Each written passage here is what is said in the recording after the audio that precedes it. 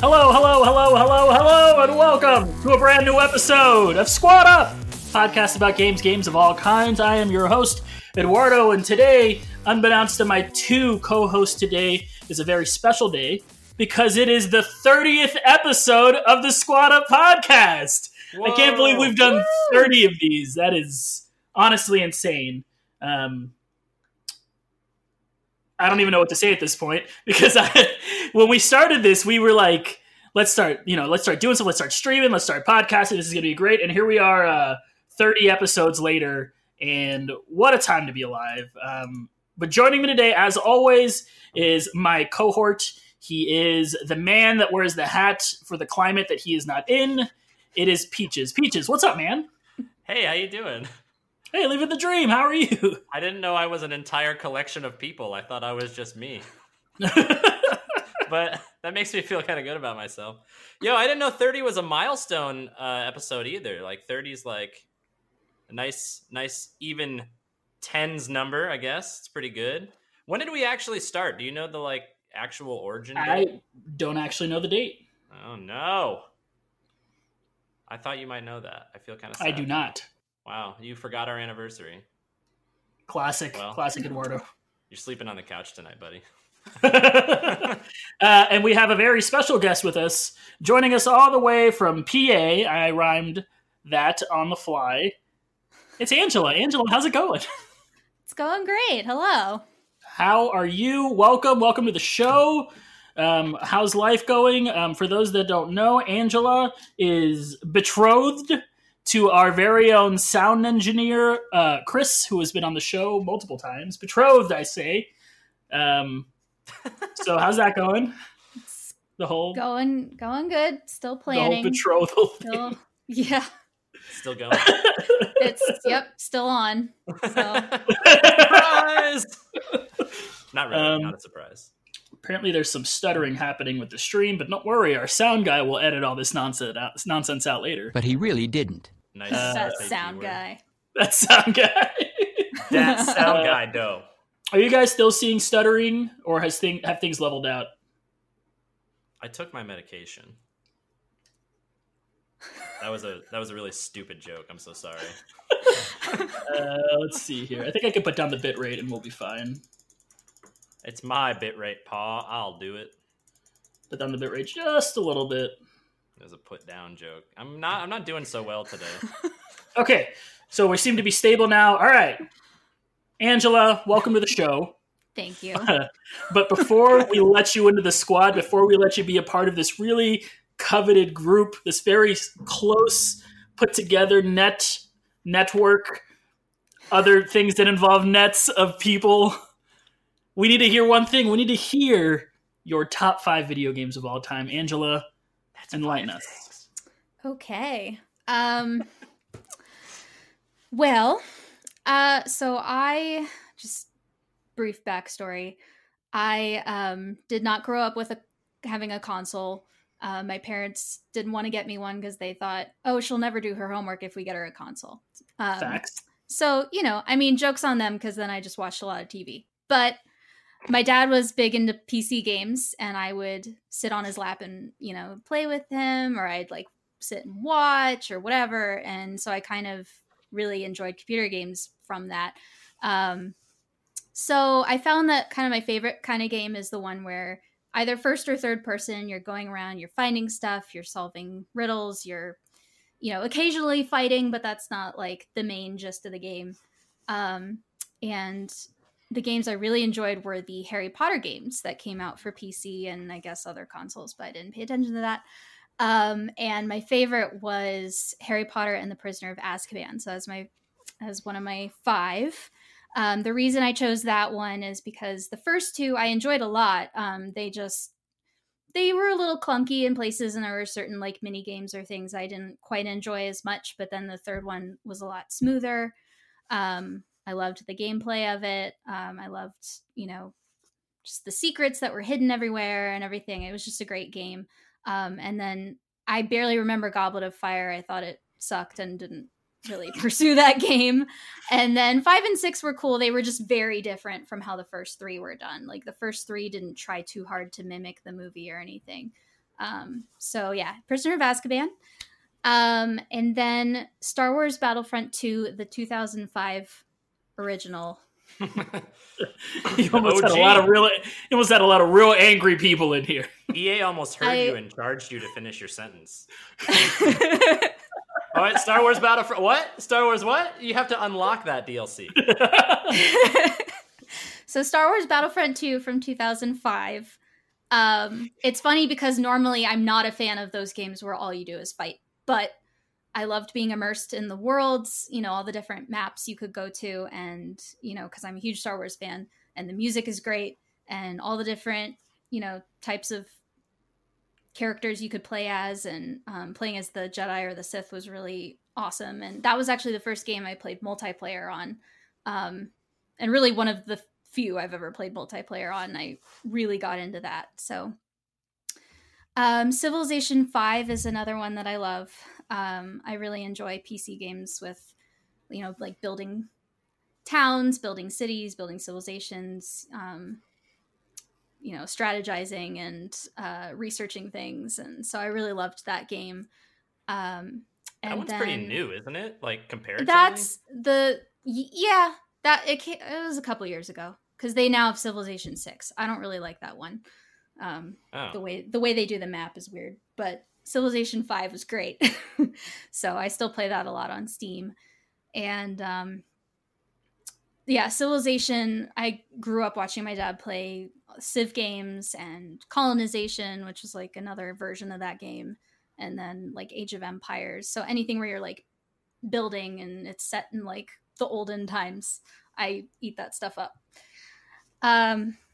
Legend of Zelda Ocarina of Time, which, again, I did not grow up with a console, and I played that game in my mid-20s thanks to Chris the Sound Man, who got me acquainted with many Nintendo games, but he knew, because of the types of games that I liked, that I would like this game a lot, and I really did. I thought it was brilliant. You said Ocarina of Time, and Eduardo just like blew up internally for some reason, and I'm really curious what's going on. Well, no, it's because you're like maybe the third or fourth person that's come on here and talked about Ocarina of Time, and you're talking about it to two people that have never played Ocarina of Time. I knew Zach hadn't played it. Oh, okay. I also haven't played it. I played a little bit, but like much later, like you, like significantly later. Yeah, and I never actually finished it.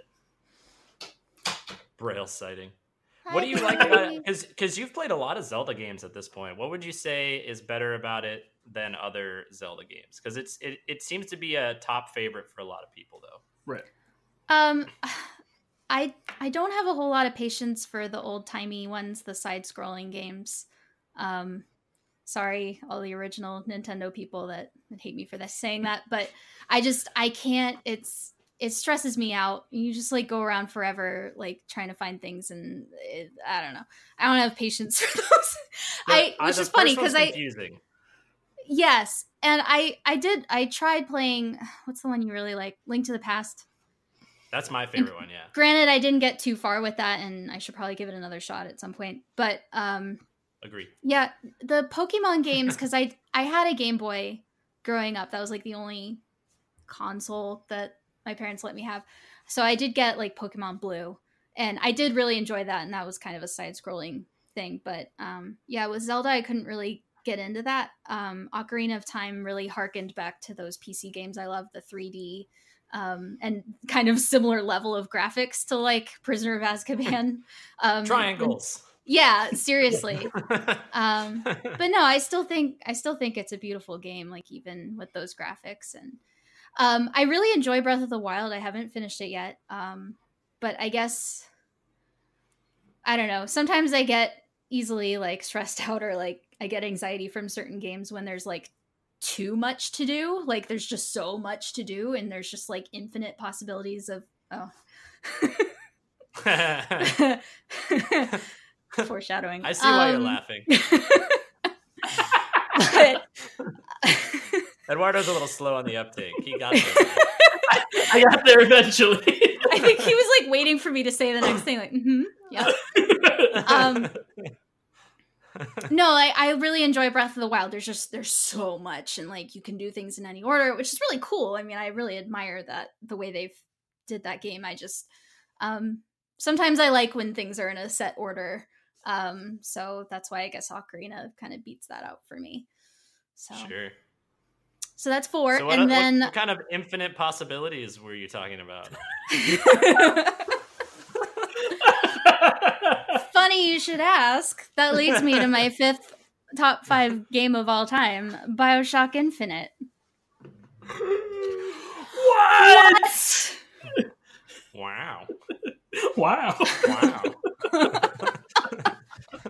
I want to hold you. I'm going to pause you there because, one, I want to talk a little bit more about the games that you've already talked about, but mostly I want to wait so we can talk about BioShock Infinite, because for those that don't know, because for whatever reason it's not showing up here and I haven't said it so far yet, we're talking all about BioShock, the first one, the second one, and BioShock Infinite at the later part of this episode.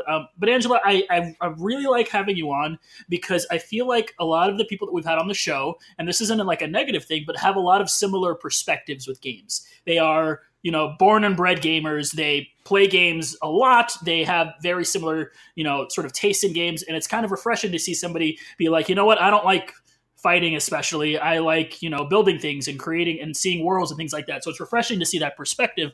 I'm going to be 100% honest and say I do not like those kind of games, the like top-down like Civilization style. I've even tried playing like RTSs, which is like the more combat-y type of those kind of games, and I still can't do it. So I applaud you for being able to do it. What is it about games like that, games that are sort of story-driven, which I can relate to, that sort of got you into gaming? What is it about games like that in particular? And is there a game that you can kind of point to say, oh, this is what really like brought me in? Was it the Harry Potter games? Which game are we? Sorry, which type are we talking about? The Civ games or the Harry Potter games? Either one. So just games in general. Which one of those types of games brought you in, and what was it about it? What if there was a Civilization Harry Potter game? Yeah, you're building armies and castles, and Victor Crumb is there too. Well, again, what got me into Civilization was, my dad had been playing those games since it was the MS-DOS, like the really old computer, like blocky version where you're just moving little pictures around. And I don't know. I don't really know how to explain why I like those games where you build towns and cities. I don't know. I have like a really strong interest in history, and those games kind of connect you to different periods of time. And then as for like the Harry Potter games, I don't know. I can't really remember what games like that I might have played before Harry Potter. I don't know if I had played any games like that really before Harry Potter. I feel like the games before that were all, strategy or games for school or games where you learn, like Sure. Treasure Cove and Carmen Sandiego and stuff. Math Mountain. Yeah, exactly. Yeah. I played the shit out of Math Mountain. Because the Harry Potter games, I think, came out around the same, even though they weren't like super based on the movies, they came out the same time as the movies. So like I was only like 9 or 10 when they came out. So yeah. I guess Harry Potter was kind of the beginning of those kind of games that I really liked. And I'm going to ask you a question I already know the answer to, but you're a pretty big Harry Potter fan, right? Mm-hmm. Yep. Okay. So, for life. Do you think if it wasn't for Harry Potter, you wouldn't have had this sort of interest in video games that you do now? So if it wasn't for that, do you think that was sort of your gateway into it all? Not necessarily. Okay. It's possible another game would have come along that in kind of a similar kind of game. It might have happened later though, because like I later got into like there were Lord of the Rings games where you could kind of play through the story. Yo, those were fun, right? They were really hard though. Yeah, well, I loved Return of the King. That was probably my favorite one.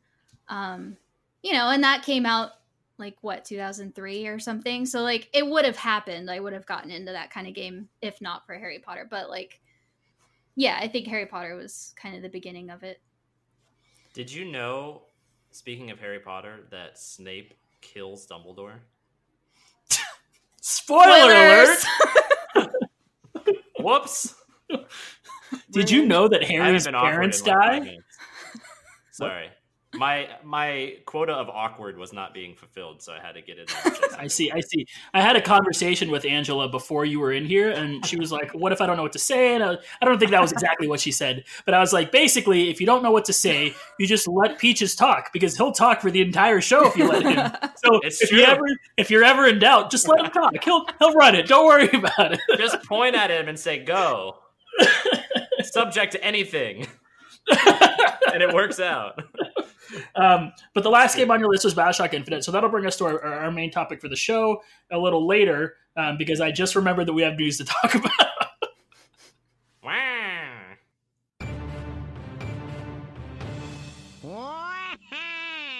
Waluigi time. Let's just talk about this. So there was a leak online. The bumper is an hour long? Yes. Okay. I'm just wah.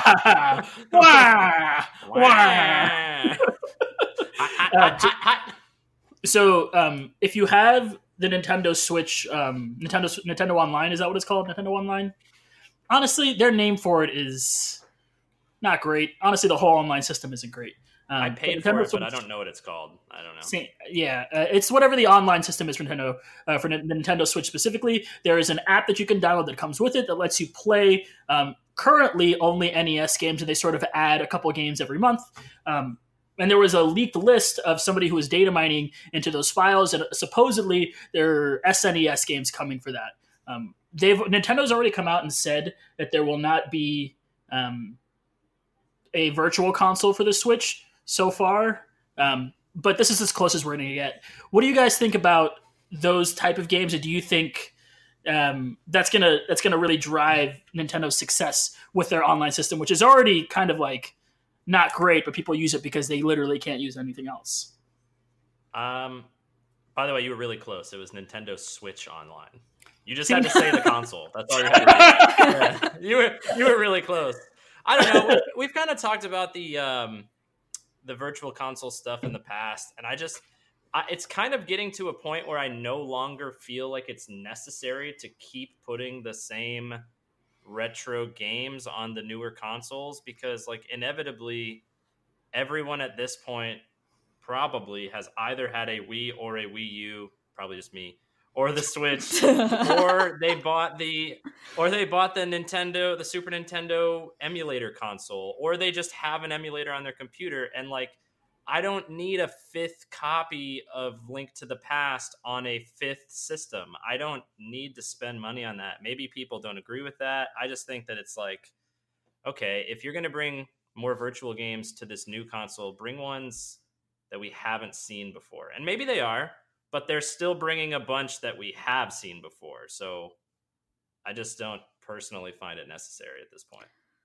I'll say, not to keep harping on I didn't have a console when I was a kid, but for people like me who did not grow up with these games, I think the virtual console is a great way to introduce more and more people to these games that might have not had the opportunity. They can't get their hands on one of those older consoles, or they can't, because Nintendo's gonna stop selling those SNES classic things, so like, for if I have kids someday, and let's say we live in a world where Chris didn't buy those SNES, NES classic things, he would want to share those games with our kids. And how else would he do that besides, if there was some virtual console, version available?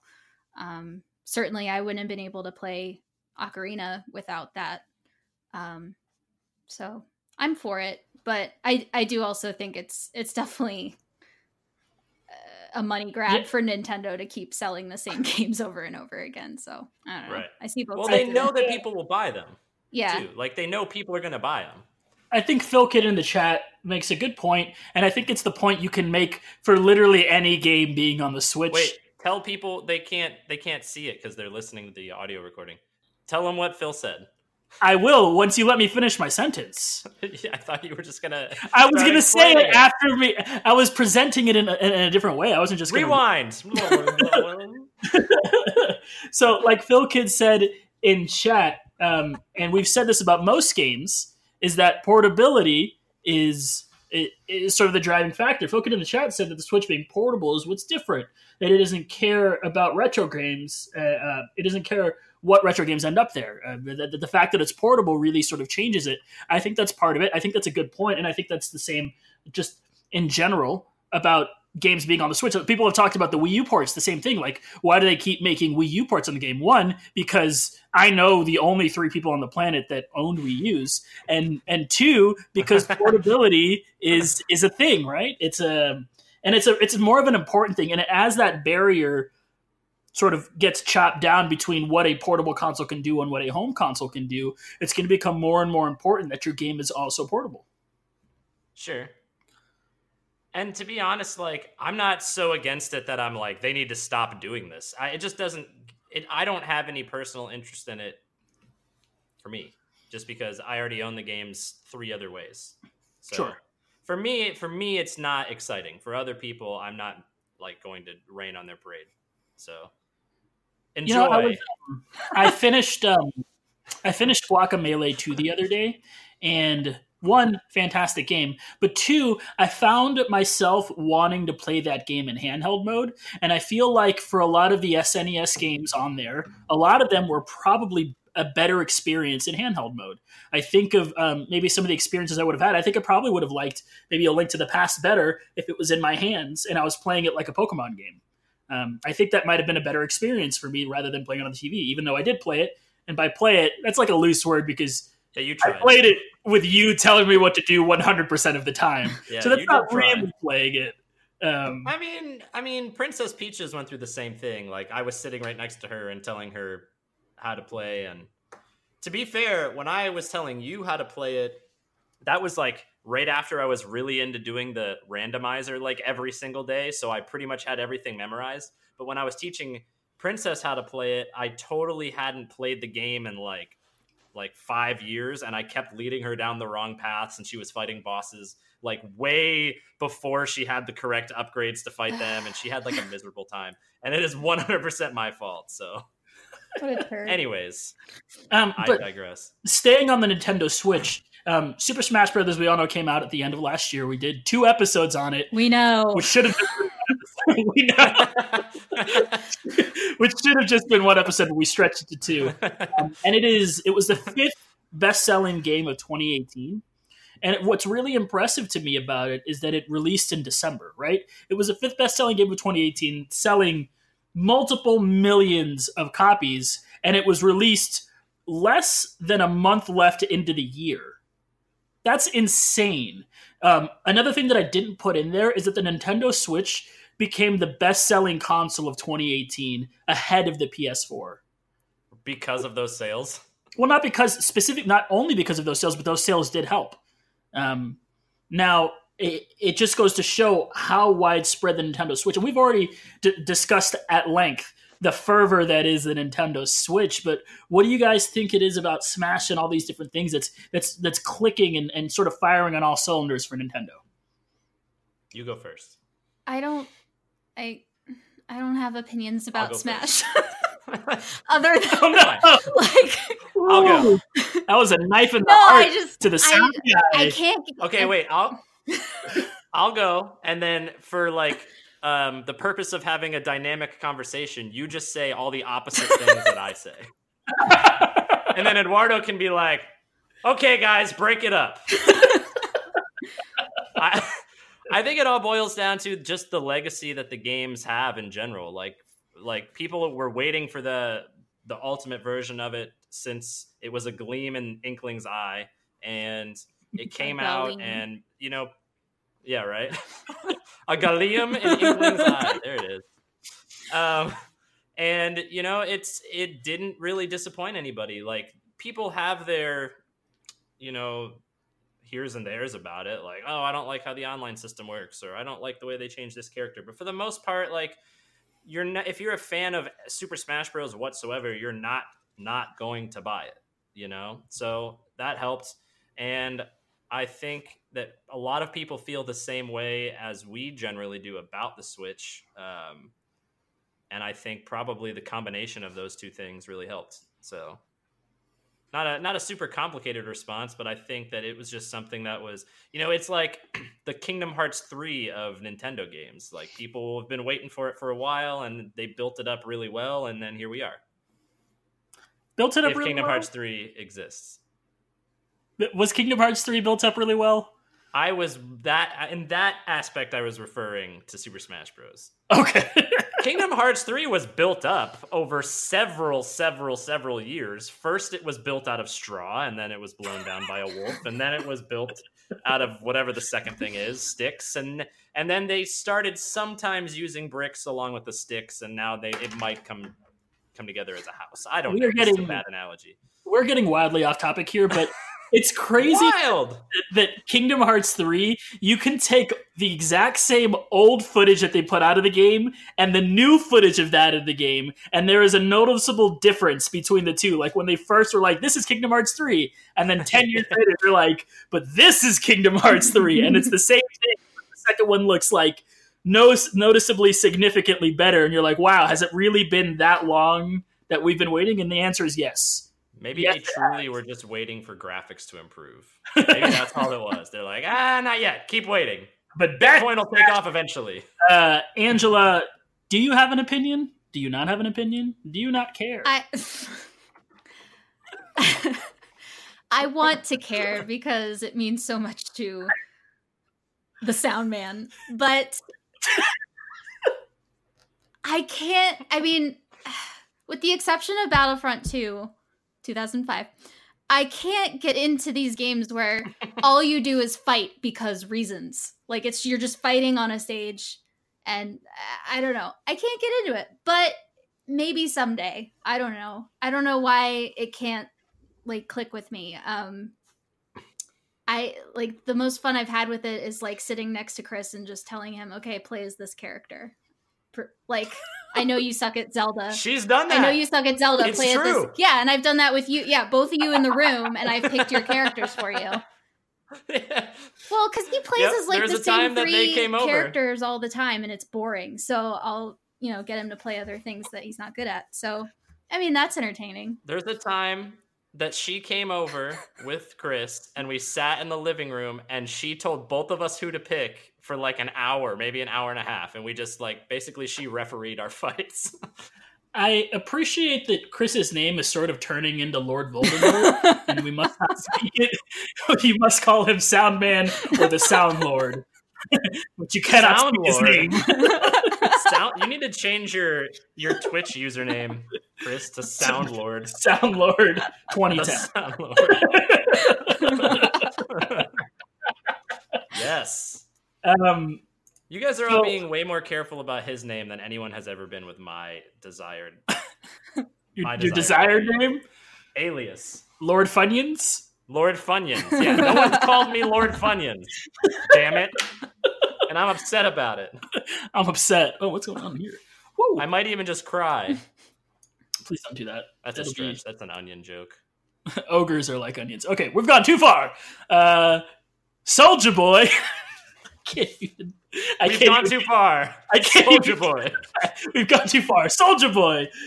Soldier Boy is back at it again, folks. So for those that don't know, it was like a month ago, Soldier Boy had this console on his website that he was selling, and it was basically just an emulation machine. It was a game that it was one of those, like Chinese consoles that had like hundreds of emulated games on there, some of them real, some of them just like fake games with like changed characters. There's a bunch of nonsense, honestly. Soldier game, right? And he ended up taking it down, saying, sorry, I messed up. He took the console, he removed it off his website. And then he brought a handheld console in that's basically the same thing. It's at a gigantic marked up price. There's no way he's not getting sued for this. And he seems to be like blissfully unaware that anything bad's ever going to happen. Soldier Boy, tell him. Soldier Boy is telling him that what a world we live in. I just want to talk to you for a sec. Bring it in. Let's talk for a sec. What a world that we live in that I appreciate that both of you moved in. What a world that we live in that Soldier Boy, who cranked it like Soldier Boy, is putting out a video game console. Like, what? Think about what that means. Think about the era that we just had in 2018 with Drake playing with Ninja and all of these different things, and sort of how video game culture has permeated into popular culture. I know this probably isn't where Phil could wanted to go with this topic, but I just find it really interesting, sort of the dichotomy of where video games have been and where they're going in the future, and how sort of mainstream they've become. Do you either have thoughts on that, or am I just talking out of my butt?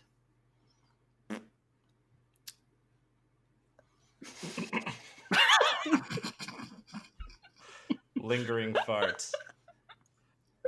I don't think that it has anything to do, like, I agree that, like, it's cool that it's becoming more mainstream. I don't think this has anything to do with games becoming more mainstream and more acceptable. I think that it's Soldier Boy trying to make money doing something stupid because he's not relevant anymore. Because he was relevant when we were in high school because we cranked that in the school parking lot. And you didn't kiss anybody on the phone?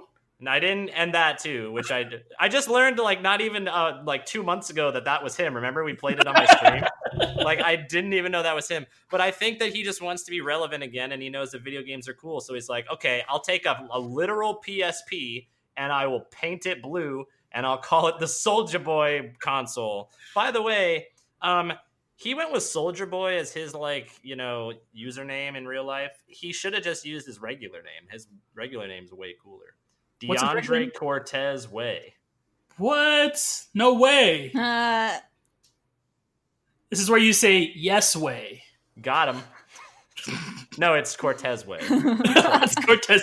Yes way is my father. That's Mr. Yes Way.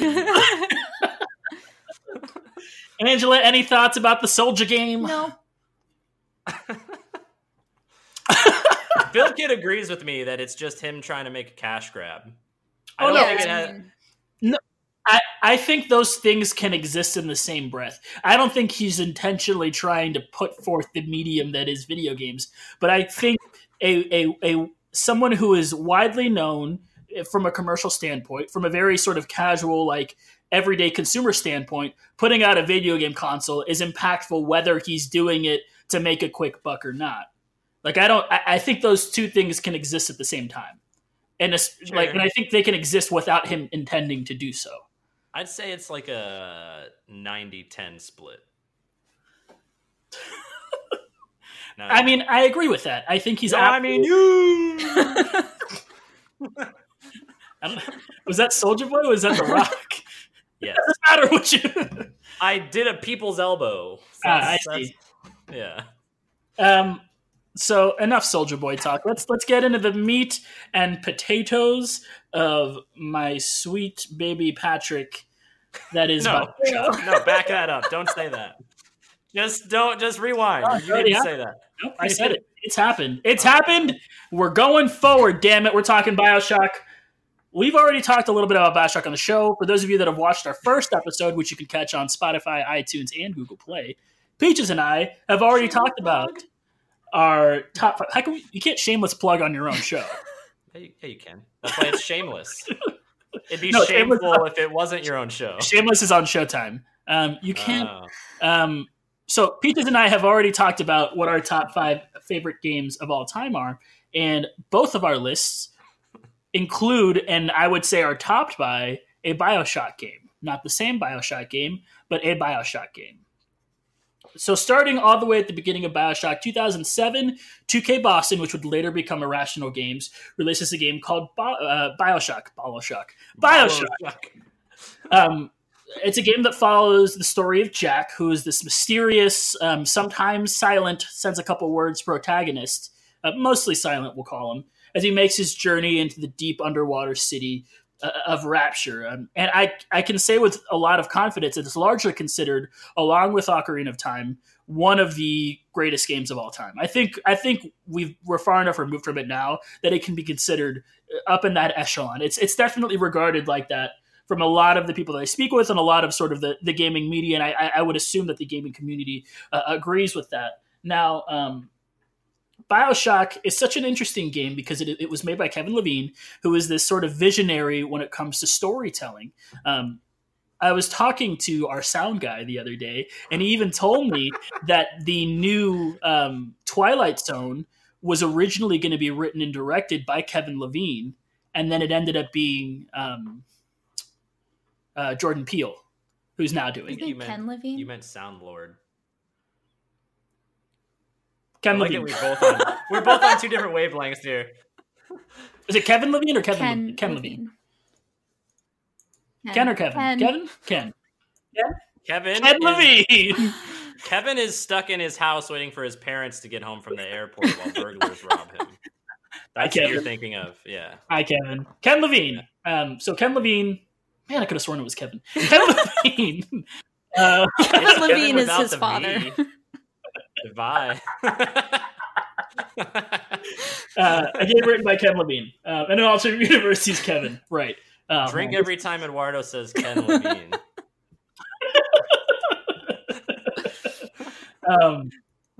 So once again, Ken Levine is the one that wrote the game, and sort of this visionary standpoint of an underwater city where the world's greatest minds would get together, and they would progress. There would be progress. They would flourish. There would be lots of innovation.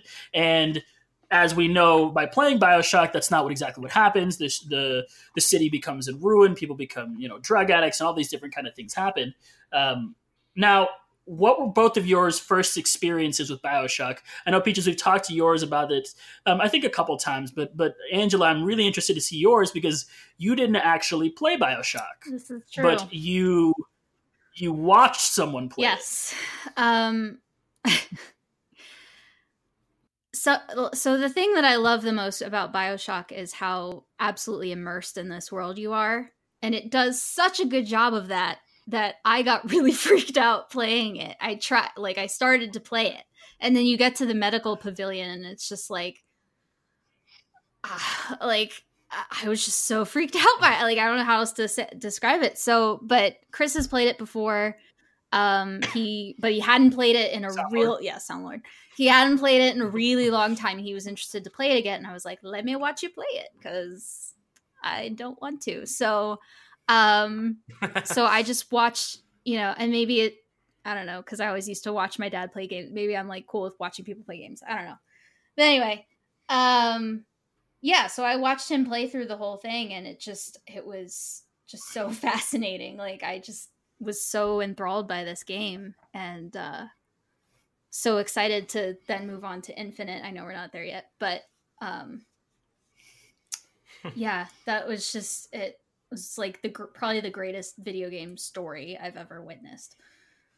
Yeah, I don't know if I told the actual full story when I first played it, when we talked about it on the very first episode, because I know that we kind of covered it, but when it came out, my friend and I that I went to high school with, we went to this the supermarket to go buy it, one of those mega stores that has food in, you know what I'm talking about.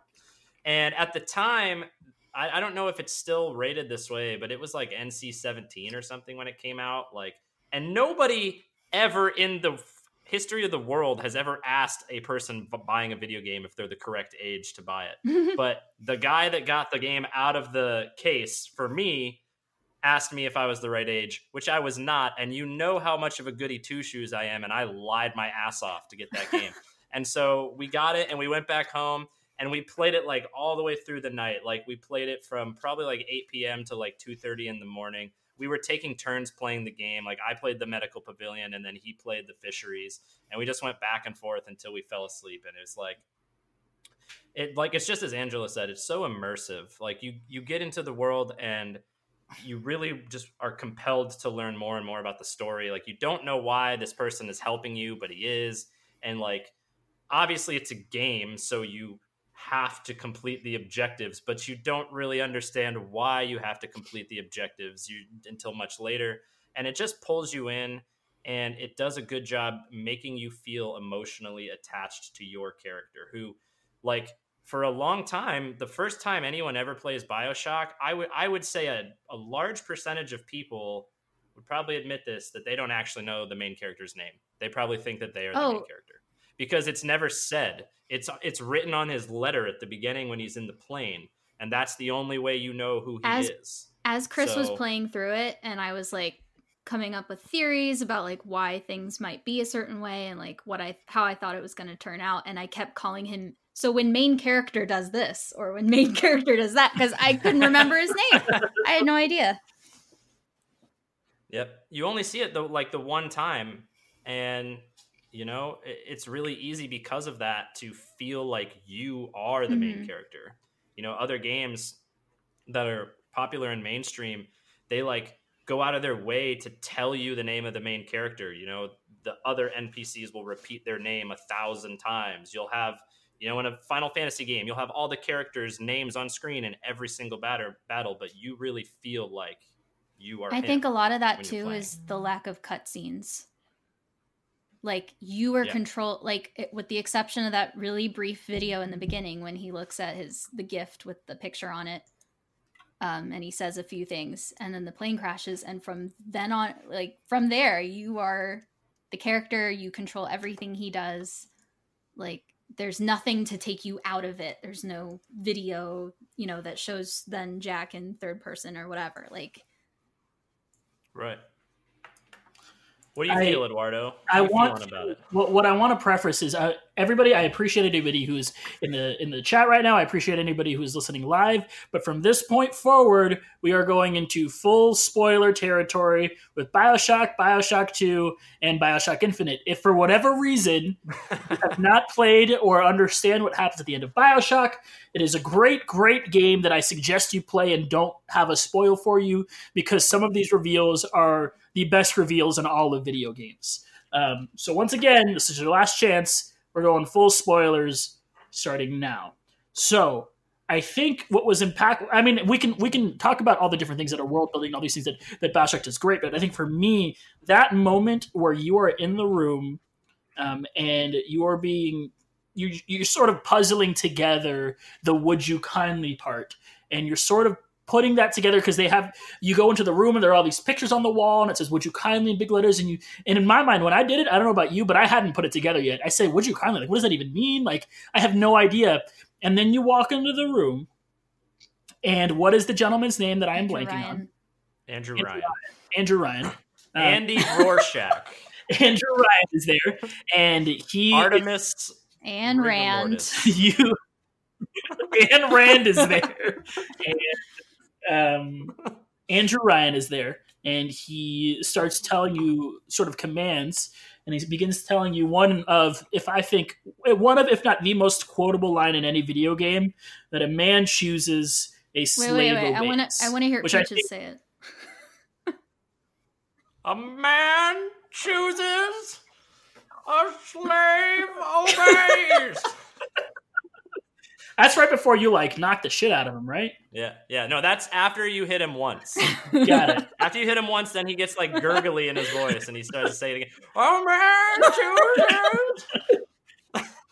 But I don't know about you guys, but when I saw that happen, I probably literally pooped my pants. I was so, like, oh my God, what is going on right now?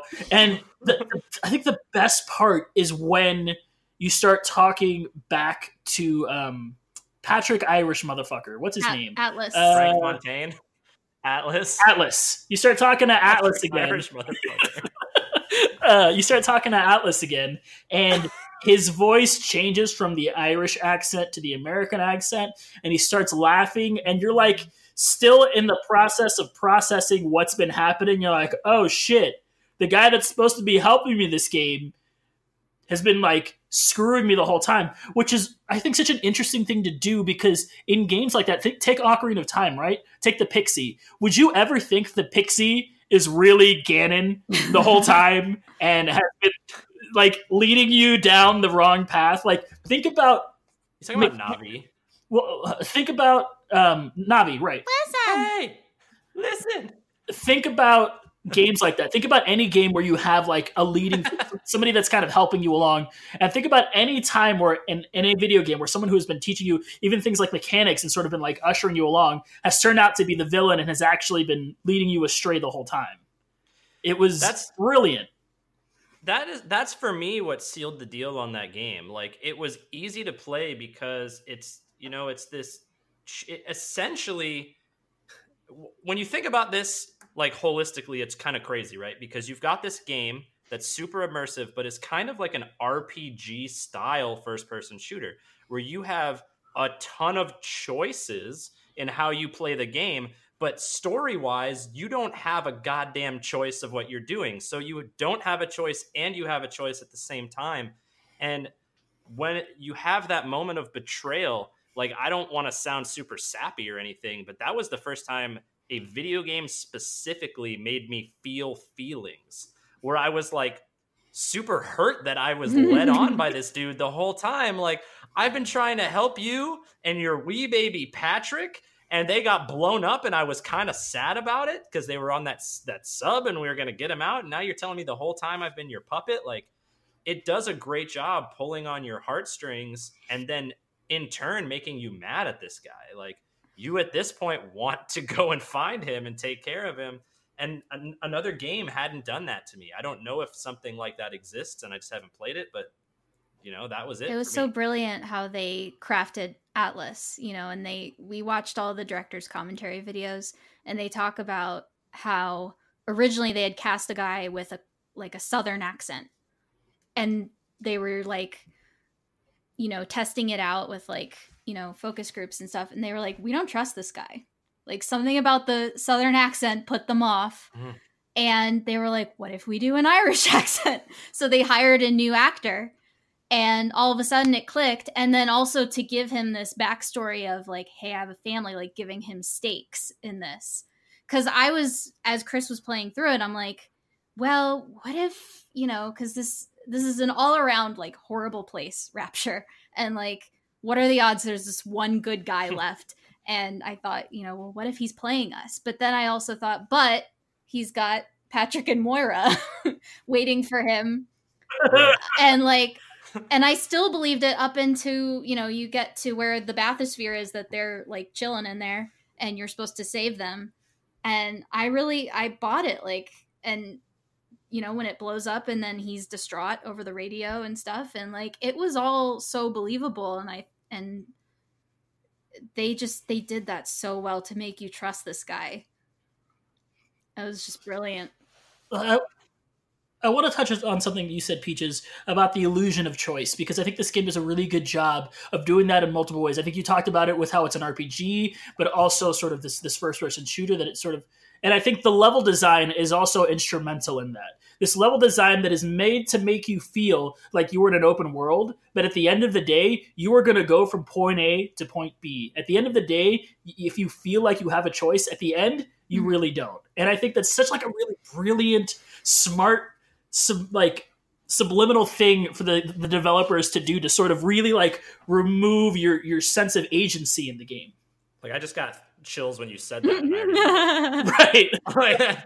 I just have so much respect for this game for that reason. Like, there are things about it, like, there is no perfect game out there. There are things about it that I don't like, and it's my favorite game of all time. But the things that it does well, it does so well that, like, it's just brilliant. Right. It's so good.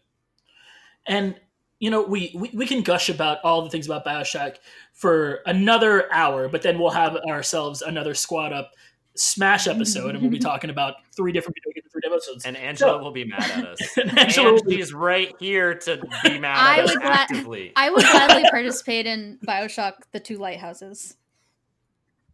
Oh my gosh. So, following on the What's lighthouses, eh?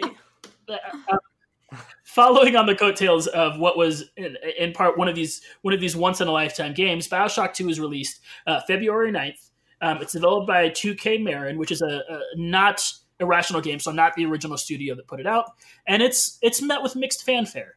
Now, I even wrote I didn't have a lot to say about Bioshock 2, but what I did write was to cue Peaches talking about the multiplayer for a few minutes, because I know how much you enjoyed Bioshock 2's multiplayer, and I get it. I didn't love Bioshock 2. I thought I had really fond memories of Bioshock 1, and it was almost like impossible. Like, you know what? I also probably, interestingly, would have felt not exactly the same way, but maybe a similar way if Bioshock Infinite had come out right after Bioshock, because it's just such a hard thing to put it right next to, right? I think the waiting made me love Bioshock Infinite even more.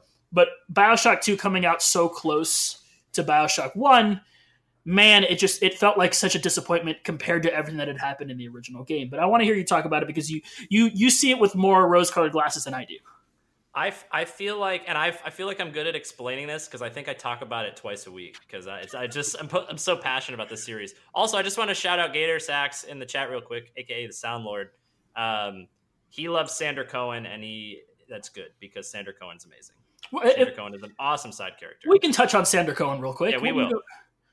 Go ahead.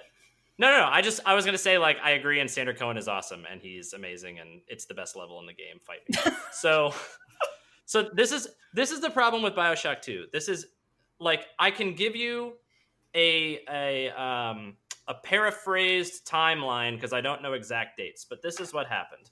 So we've got Bioshock, the original game, that had everybody, like, just wanting more.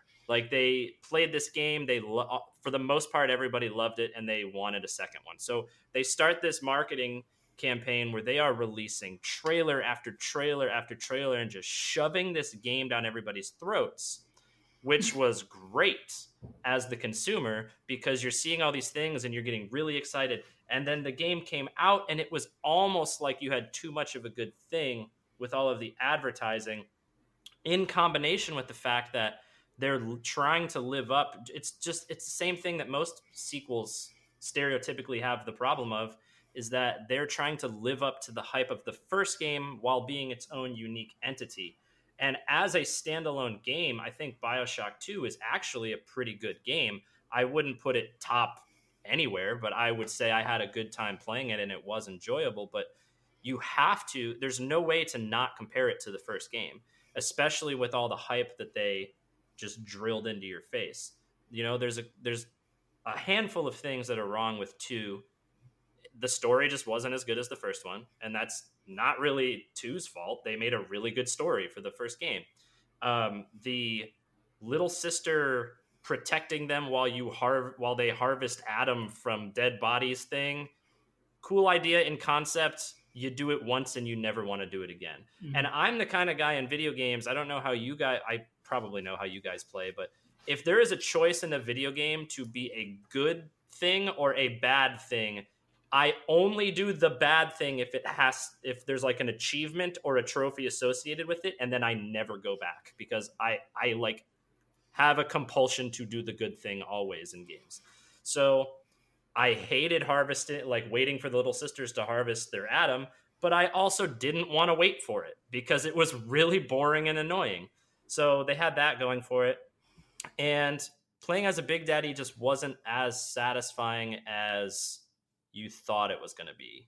Like, it was cool, but it was kind of weird that you could still like crouch as a Big Daddy and go through like tiny ducts in the wall. Like, there's no way I'm fitting in there, but okay, game, I will.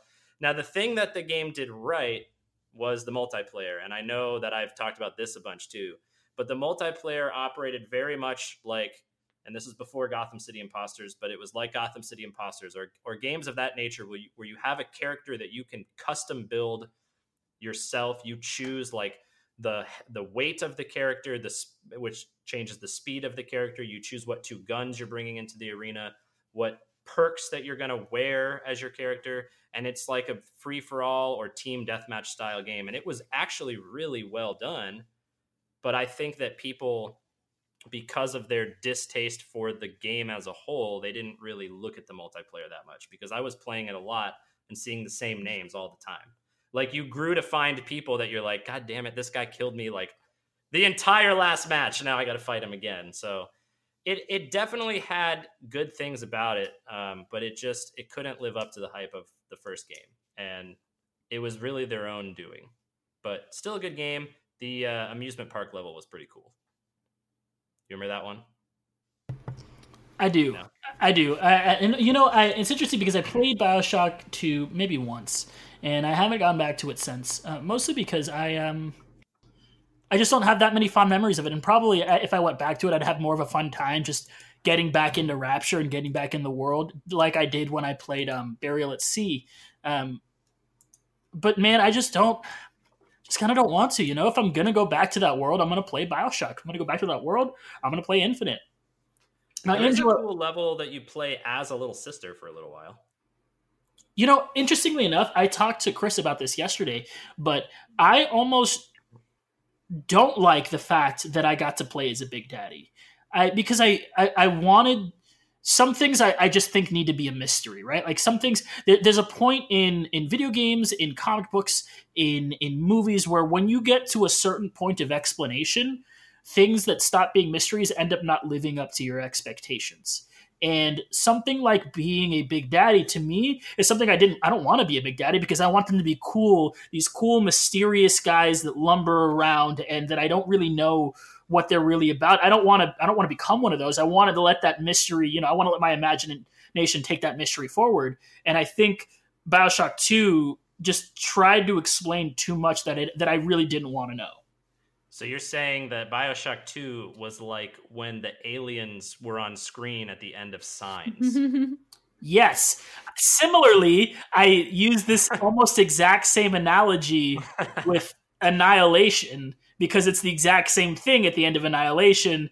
The aliens are on screen, or the alien is on screen. And I'm like, I didn't really want to know it was an alien. I wanted it to be this cool, weird, mysterious shimmer thing. I didn't really care that it was an alien. I didn't care what it was. I wanted to just be like, what was that? That was so cool. But at the end, I was like, that was a weird alien. That was weird. Do you have BioShock 2 opinions, Angela? Did you ever watch Chris play those? No. Soundlord? No.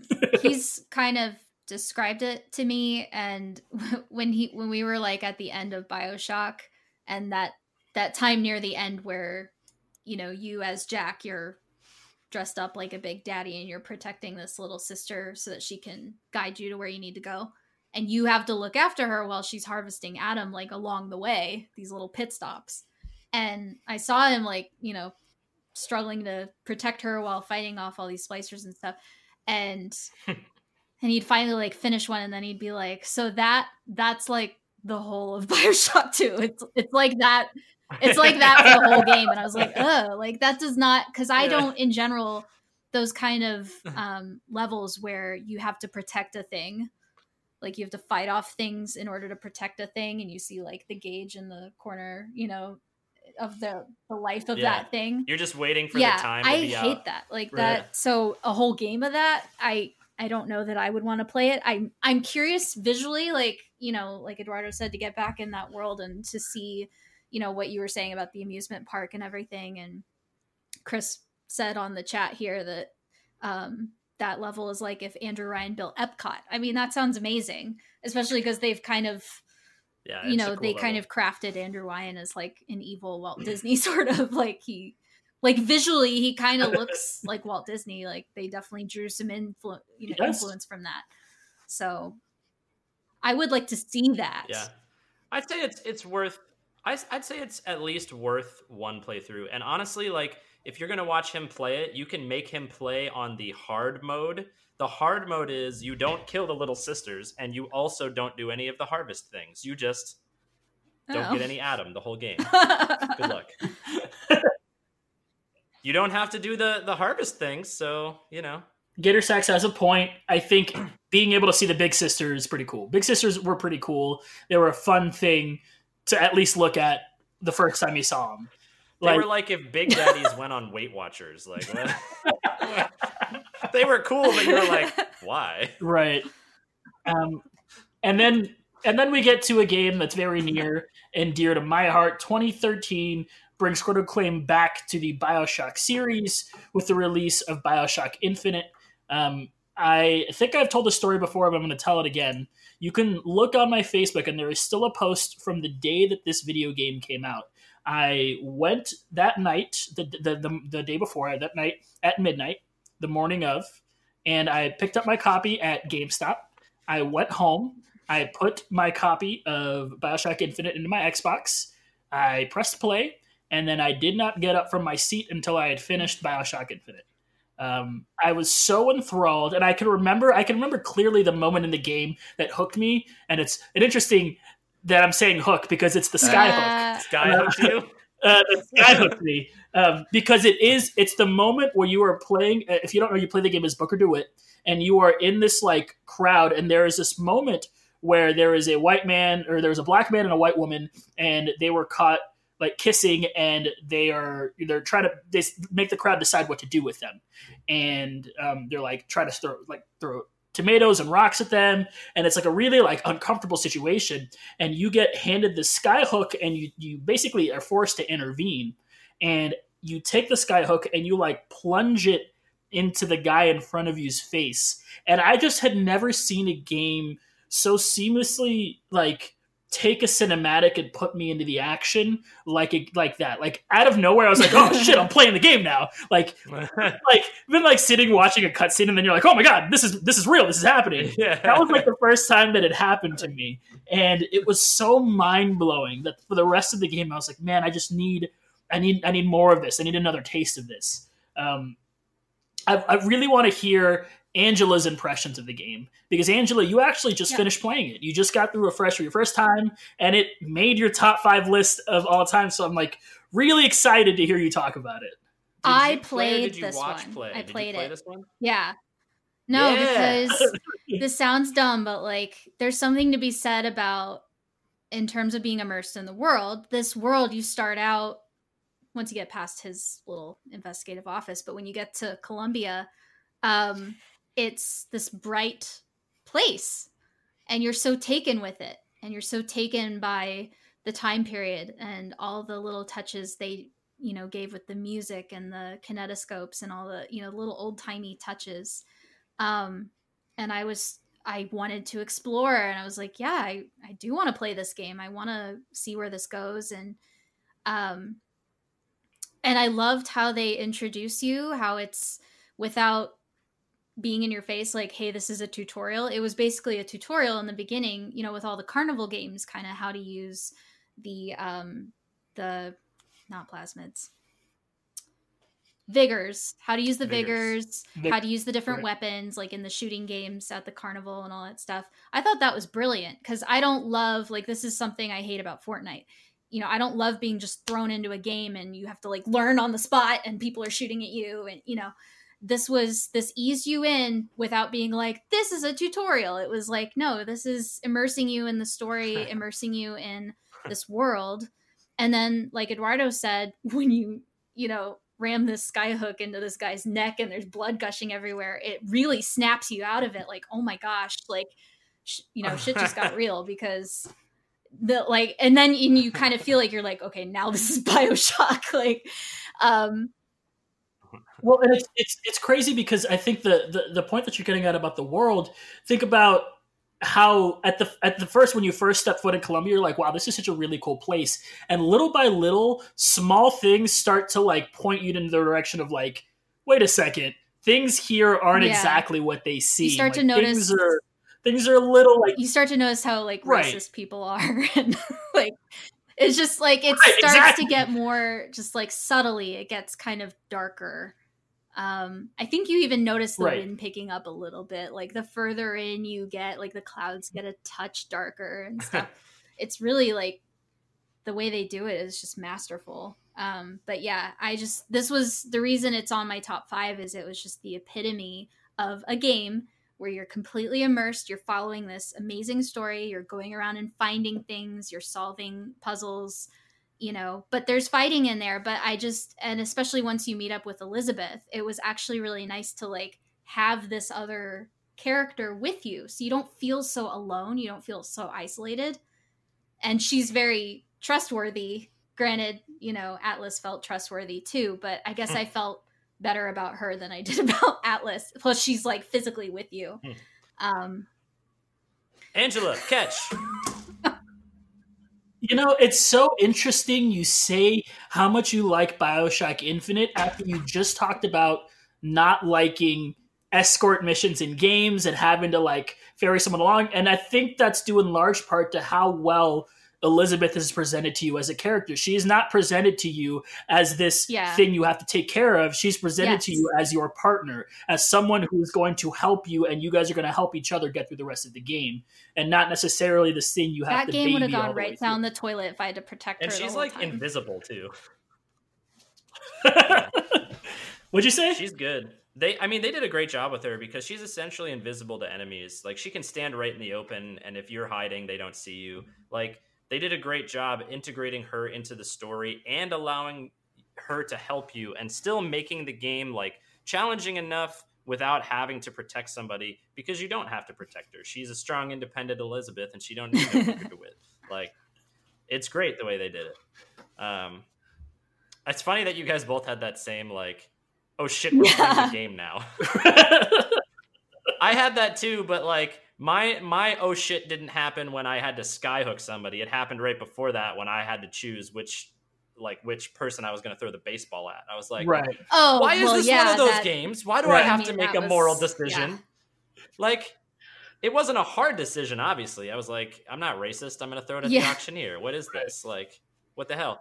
But it's funny that happened to you guys in that game because, and maybe I'm just stupid, but this happened to me in the original BioShock as well, because at the time, the graphics were so good at the time that when you drop out of that plane and you land in the water and you're just looking at the water around you, I thought for a good like 2 or 3 minutes that I was in the middle of a cinematic because the water was so well rendered. So I didn't move for like 2 or 3 minutes. I'm like, is the game gonna happen or what? And then I like accidentally brushed the control stick on my controller and my character moved, and I was like, oh, I'm playing the game now. Okay. So I kind of had that moment in both games, which is cool that you guys said that. Now, Angela, continuing on, it's definitely, so what is it about the game? You've already kind of touched on this a little bit, but what is it about the game that puts it in that upper echelon of video games for you? I think it's just it's like it's a more mature Prisoner of Azkaban. It's a more mature Ocarina of Time. It's, you know, it's the same quest style, but I don't know. I just loved that there for me anyway, there was like just enough of a sense of danger and you know, like battle gameplay in it, but a really amazing balance with the story and with, you know, all the little side missions and things that you needed to find. And I don't know, it was the best of everything that I love about a game, like all in one. And the fact that it feels open world, but you do still have to, in true BioShock fashion and in true most games fashion, you do still have to follow a set, you know, like course of events. But you can, you know, because oftentimes the way I would play, and Chris does this too, is like you press the little button to see like where you're supposed to go, and it like shoots this little arrow towards where you're supposed to go. But then I would purposely then go in the opposite direction to make sure I found everything before moving on. I love doing that. I love looking around for everything. Yeah, I do that. Purposely avoiding the arrow so that I can find everything first. Yep. I love the audio logs. Oh, I mean, and that's great. That's fantastic for both of the games. Yeah. The audio logs for both of the games are so unnerving, and they sort of add so much richness to the world. I think a lot can be said similarly about the themes in BioShock Infinite compared to the first BioShock. I think the illusion of choice is there as well, but I think it's presented in a different way. I think that it's presented in this way of the, you know, we'll get it. We're still in spoiler territory, so we'll talk about it. But the multiple dimensions and the multiple sort of timelines that exist. That this idea that what was going to happen in your timeline is going to happen no matter what, and sort of this idea that of fate, right, and probability, and how you're and all these and like. I think what I really enjoyed about the ending of BioShock Infinite, and I'll be 100% honest when I say this, is that when I first played through it, I didn't understand a thing that happened. I put down the controller and I was like, man, what the fuck? Like, what just, at the time I was, it was 2013, so I was well, 2013. I was already like, Well, was it 2013 that it really came out? I was already like 20 then. Maybe I was a wee you bear, were a wee lad. a wee baby Patrick. You were a wee. oh Me man, Moira. embarrassing. When Wee baby Patrick. when I got to the end of the game, I was like, what is Yeah. going on? Like, what just happened? But then through my second playthrough, I started noticing things. Like at the very beginning of the game, when you were just ascended up into Columbia, the whole baptism scene that happens is this, like, you open the game in the same way that you close the game.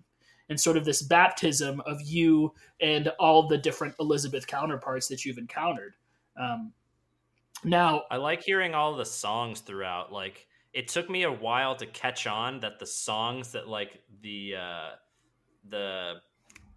dapper dudes were singing were like from present day, and then you go on and like you hear Nirvana and you're like, they're singing Smells Like Teen Spirit. What is happening right now? Am I crazy? And then more and more you realize something's and really also extra like weird. when you first see Elizabeth in the tower and you're like creeping on her like through the window and she opens a tear and it says La Revanche du Jedi on the movie thing. I was like, oh shit. Like, it was first of all that it was a Star Wars movie, so you're like, okay, so she can, you know, like reveal these like the future basically. But it's also an alternate universe in which that movie was named The Revenge of the Jedi, because that was the original title, and then last minute they were like, oh, just kidding, we're gonna call it Return of the Jedi, but in French, Revanche. For that reason, I like that they put it in French. Because it's like, if you notice that, like, you can get clued in right away. But because it's in French, you don't see like Return of the Jedi and go, Star Wars, what the fuck, you know? But you see that and you're like, I speak French and I love Star Wars. Where's the party at? I think the game is just masterfully put together. Now, I put this question in here for fun. This is only for fun. We're not actually going to do a full debate on this. But for the sake of podcasting, BioShock or BioShock Infinite? Which of the two is the true choice here? Or is there no choice? Whoa. A man chooses. A woman has feelings about both. Would you kindly... Well, I think we kind of all know what's happening right now, because like I have stated BioShock is my favorite game of all time. It's your favorite... Infinite's your favorite game of all time, and it's in her top 5. So I feel like we kind of know where this is going, but personally, I think that like trying to look at them objectively, I think both of them are great. Both of them have very limited flaws, but I think the first one did something so powerful with the betrayal that it's hard for me to like ever feel that way about, like, another video game has to try really hard to give me a story that's going to get me that immersed. And I think that the story, like the twist that you find out in Infinite, is still a cool one, but I think anytime that you involve like multiple dimensions or time travel, stories get like really convoluted and weird, and they get like, you know, you can poke holes in the plot sometimes like a lot easier when those two things are involved. Like, look at Kingdom Hearts, for example. Everybody loves Kingdom Hearts, but the games are like out of this world, the most Japanese story you could ever witness. They're crazy and they don't make any sense. And that's kind of what happens when time travel and this, whatever. It's still a good story, but I think that the original story in the first game just pieces itself together better without as many like potential plot holes, and it grips you more. And that's what really got me with that. So I had great feelings when finishing Infinite, but they weren't as strong. So you know. I think it's fair. I think that's fair. Now, Angela, you played Infinite. You got to watch BioShock, and these are all fairly recent things that have happened. They're pretty fresh in your mind. Having experienced both of them, what are your thoughts? The reason Infinite is in my top 5, other than that it's a spectacular game, is I played it. You know, I played through that entire thing. That's the other thing. Like, a lot of times I don't finish games. Like, I'm horrible about finishing games. I Soundlord with the played confirmation. this, and really in a rather short, span of time too, not as short as Eduardo's, but I finished this game and I was just so blown away by it, and the gameplay I feel like is a lot smoother than BioShock, and granted that's, the time that it came out much later, things had advanced. I liked that, you have the vigor in your left hand and then you have your gun in the other hand, and it wasn't like a choice between like juggling the two. It was like you had, well, it was just very easy. It was just very easy to get out of a here. Choice, you said? It was very easy to toggle between the two, like I felt like that was harder to juggle in BioShock, the like couple of minutes that I played it. That being said, I think BioShock has it over Infinite in terms of the story and the atmosphere. Like the atmosphere, like just the imagination that created Rapture and all the things they drew on. And I love the 1950s, and that was just like jam-packed with this 1950s vibe, and that they drew from Rockefeller Center for influence, in the Art Deco style. And I thought it was just the most enthralling story. And the fact that it was this underwater city, and oh my gosh, like you could just go on. And I loved Infinite, and they also did a brilliant job with creating this city and doing the old timey thing. But just in terms of my preferences of like time periods and just visual styles and stuff, I think I would choose BioShock for that reason, and for the story. The reveal, I think, was huge. Do you think you would, now that you kind of have seen everything and you know what's coming, do you think you would go back and play BioShock yourself? Real quick before Eduardo goes. Sorry, I'm curious. I don't know. Because it's scarier when you're holding the controller. Like it's a frightening game, and I don't love the when you're like when you're hacking. Yeah. There's a lot, and I know that like hacking a lot of times is an option. You don't have to, but like you kind of need to, like, to get through that game. Like you need to do a lot of hacking. Yeah. Hacking got way better in BioShock 2. Yeah, but so that's one thing. But that's like another thing with like a timer on it, and that stresses me out. So that I don't know if I'll go back and play it or not. I mean, maybe, probably, but we'll get you on stream. So you'll stream it. We all know what I'm gonna say, but I will say it anyway. For Street Fighter 5 is the winner. For me, the winner is BioShock Infinite. And here's what I'm going to say is, one, for me specifically, it's because I enjoyed it better. I had a more memorable experience with it. I remember the big twist in BioShock, the original, but that's sort of the only moment that sort of keeps poking in my head of what made that game so special. But when I think about BioShock Infinite for me personally, there are so many things that I could point the finger to say, wow, I really enjoyed this, and this. And I think, in my opinion, and this is just my opinion, I know we can differ on this, and we're honestly, we're grasping at straws here because they're both fantastic games. In my opinion, BioShock Infinite put the package together better. Part of it due in part to it being a later release and the technology being there. Part of it due to the characters. I thought Elizabeth at the time was a crowning achievement in video games. And I think she was the predecessor to The Last of Us. Like, that entire relationship between Booker DeWitt and Elizabeth, in my opinion, is the reason The Last of Us was as great of a game as it is. And it's that type of relationship that has sort of sparked into other games. And sort of, you could take Last of Us, you could talk about the most recent God of War. All of that started with Infinite. All of that started with the random conversations Booker DeWitt and Elizabeth would have, and the small little nuggets you would get along the way. And I think when I put all of that together, it outweighs the big reveal of BioShock. And I think that's what I remember most and sort of relate to most of the first BioShock, which is why I would put Infinite above. Would you kindly change your opinion?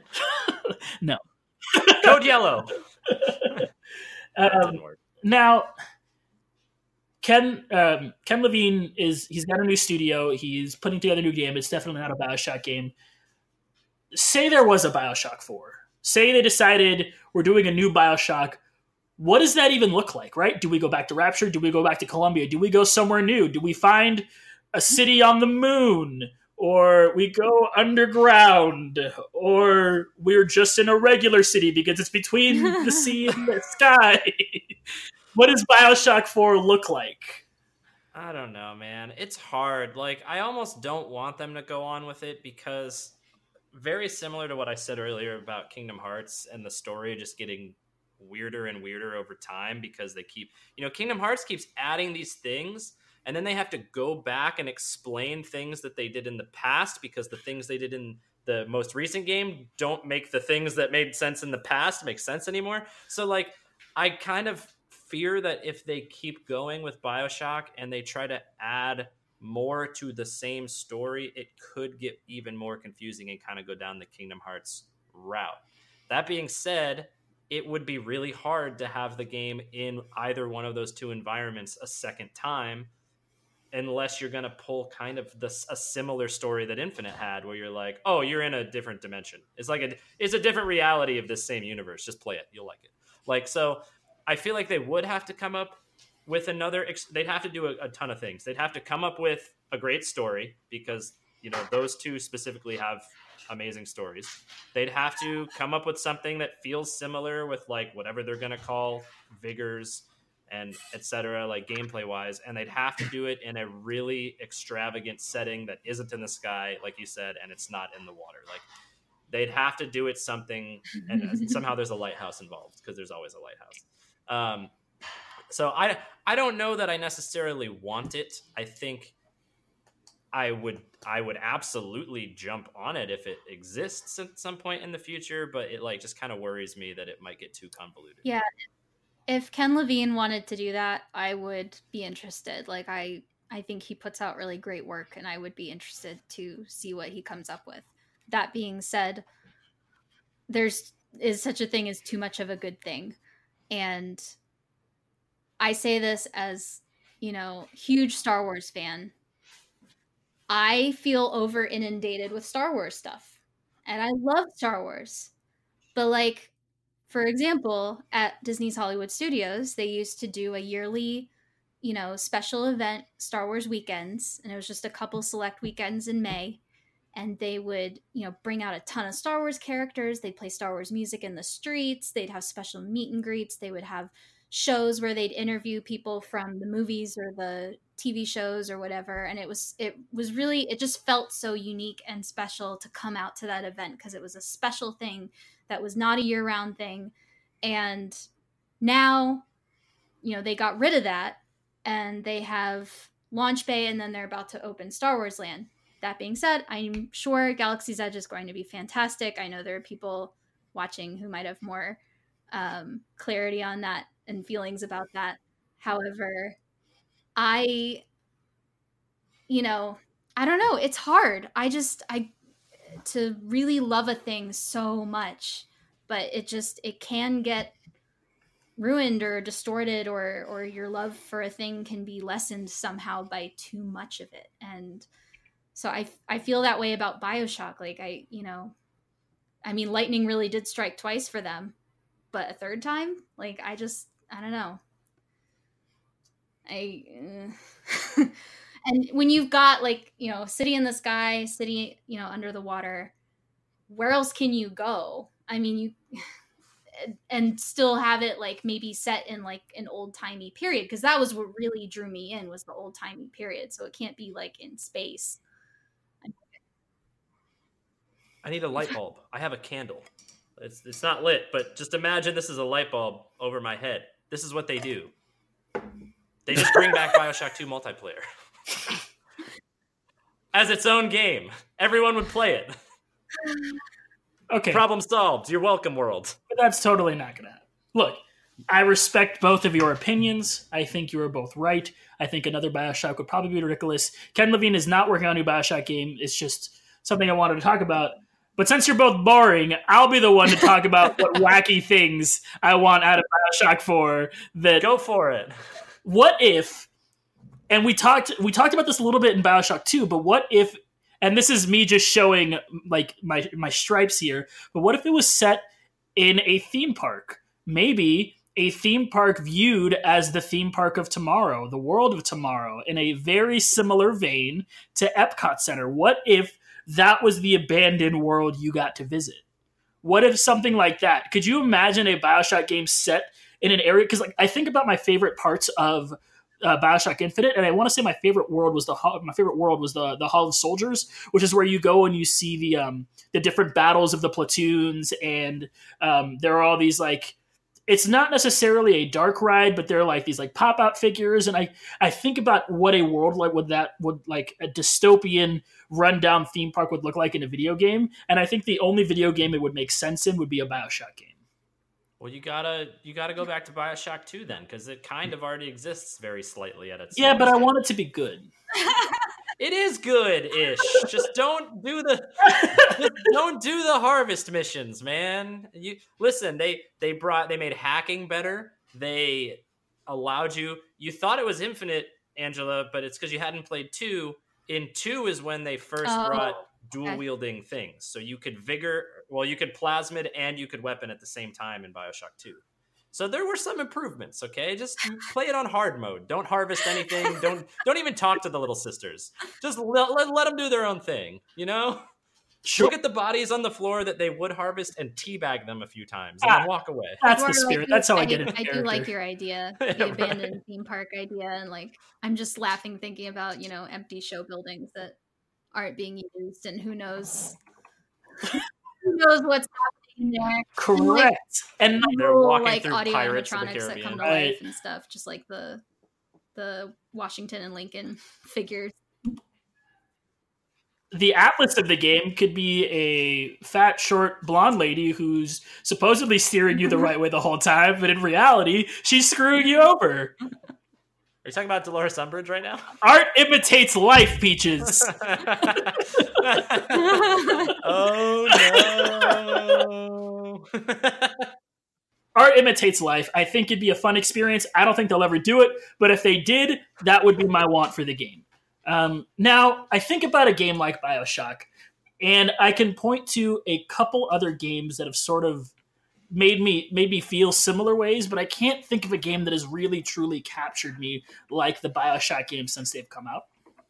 And I wonder if BioShock, the type of games that BioShock has put out are sort of a dying breed of games. A game that's sort of this like genre that we'll never really truly experience again, which doesn't necessarily need to be first person, but it needs to be this sort of immersive world.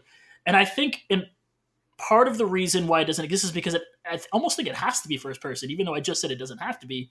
But I think it does have to be first person because you have to feel some sort of agency for the character, right?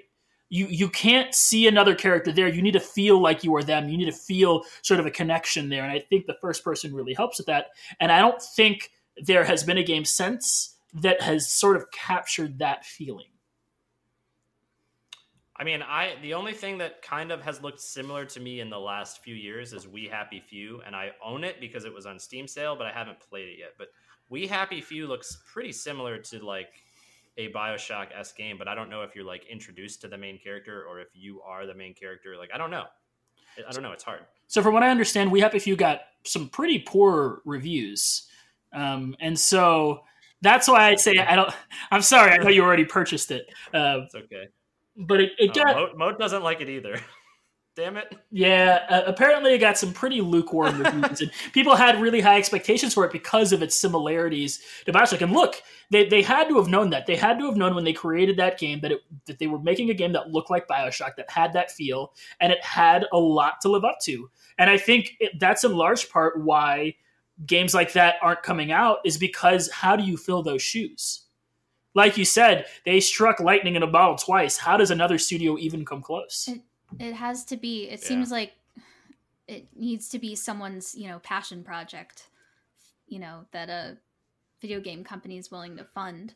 And nowadays it seems like so many games are coming out that they just want to make money off of it, like all the extra DLC and, like we were laughing earlier about like the new Star Wars Battlefront 2. And it's got, I thought the campaign you play is pretty fun, but it was really short. And then it was over, and then there's like all this extra stuff you're expected to pay for or download or whatever. And it was just, it's just disappointing. Because they don't see a profit there, like to build this whole like single player world for you to play in. Like there's no benefit to them money wise for it. So like why do it? And yeah. That's it. I'm quitting my job. I also make BioShock 2 multiplayer. I also feel like there's sort of a lack of original content, not just in video games, but in movies in general and things like that. Like, we live in a world right now where rather than putting out original stories and original content, we are rehashing a lot of the tales that we've told already in the past for nostalgia and for a lot of different reasons. And I think you can sort of mirror that into the video game landscape. The fact that we're on Call of Duty Black Ops 4, the fact that we're on Assassin's Creed 10, the fact that we are, in our next iteration of basically every game that's out right now is basically a continuation, right? Just Destiny Smash 3, Ultimate. Halo 6, like everything is just Smash Ultimate, even Smash Ultimate. You go into movies even, and like all the hot movies coming out this year are remakes of the other of old Disney movies, like or Aladdin movies based off of other properties, like of comic book movies. Not to say that I don't love comic book movies, but they are properties based off of another sort of this other idea rather than original stories. And I think what made BioShock so special was its originality. Like, there is nothing out there like BioShock. Nothing that I think comes close to sort of the storytelling and the world that they built. And I think that is sort of lost in our video game landscape right now. And I think it'll take a lot. And it'll take a very large shift in where video games are going for games like that to see a resurgence. I agree. Well, I hope they do. Yeah, me too, man. I just want to have another moment like that. Like, I want to have another skyhook in the throat moment. Don't we all? Maybe Will Smith will show up at our house and he'll neuralize us, and then we can play BioShock again. You know what? If Will Smith showed up at my house, he could do whatever he wants. I don't care, man. It's Will Smith. Oh my God. Right. I'm out. It was great. Have a great night. Oh my God. Later. Will Smith is the man. But I think that's going to do it for this episode of Squad Up, now that I've talked about how much I love Will Smith. But before we go, I want to thank both of you for being here. Angela, thank you for being here. We're going to have you on more often. Before we say goodbye, how about you let the folks know where they can find you on the internet if you want to be found? So I can be found on the Twitter, and my handle is Angela_Hartman, my last name, Hartman. Yep. And for now. And then shameless plug that I think a lot of my friends actually don't know this. On my Twitter page, I have a link also to my YouTube page, youtube.com/bellrose74, where you can find old videos of me singing opera and doing Disney covers. So if you want to check that out. I didn't know that. Same. What? I know what the stream's doing after this. Hey, we should have played your stuff. Yeah. So that's where you can find me on the interwebs. Oh, okay. It's going to be Angela Lord.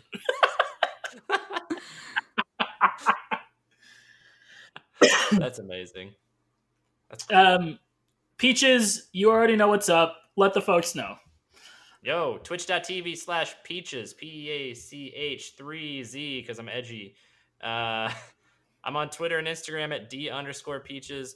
After we're wrapped up here, I'm going to go back onto my stream over on that channel, and we're going to try to finish up BioShock before I fall asleep, because I'm looking to play some Bloodborne.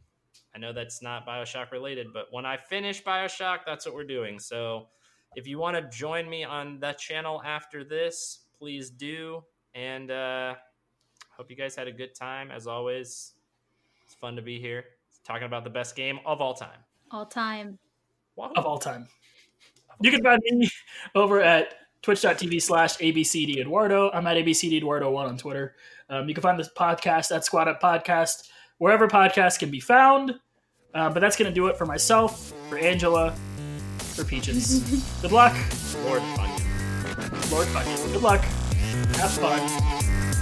The man chooses, a slave obeys. A slave obeys. Bye, everybody.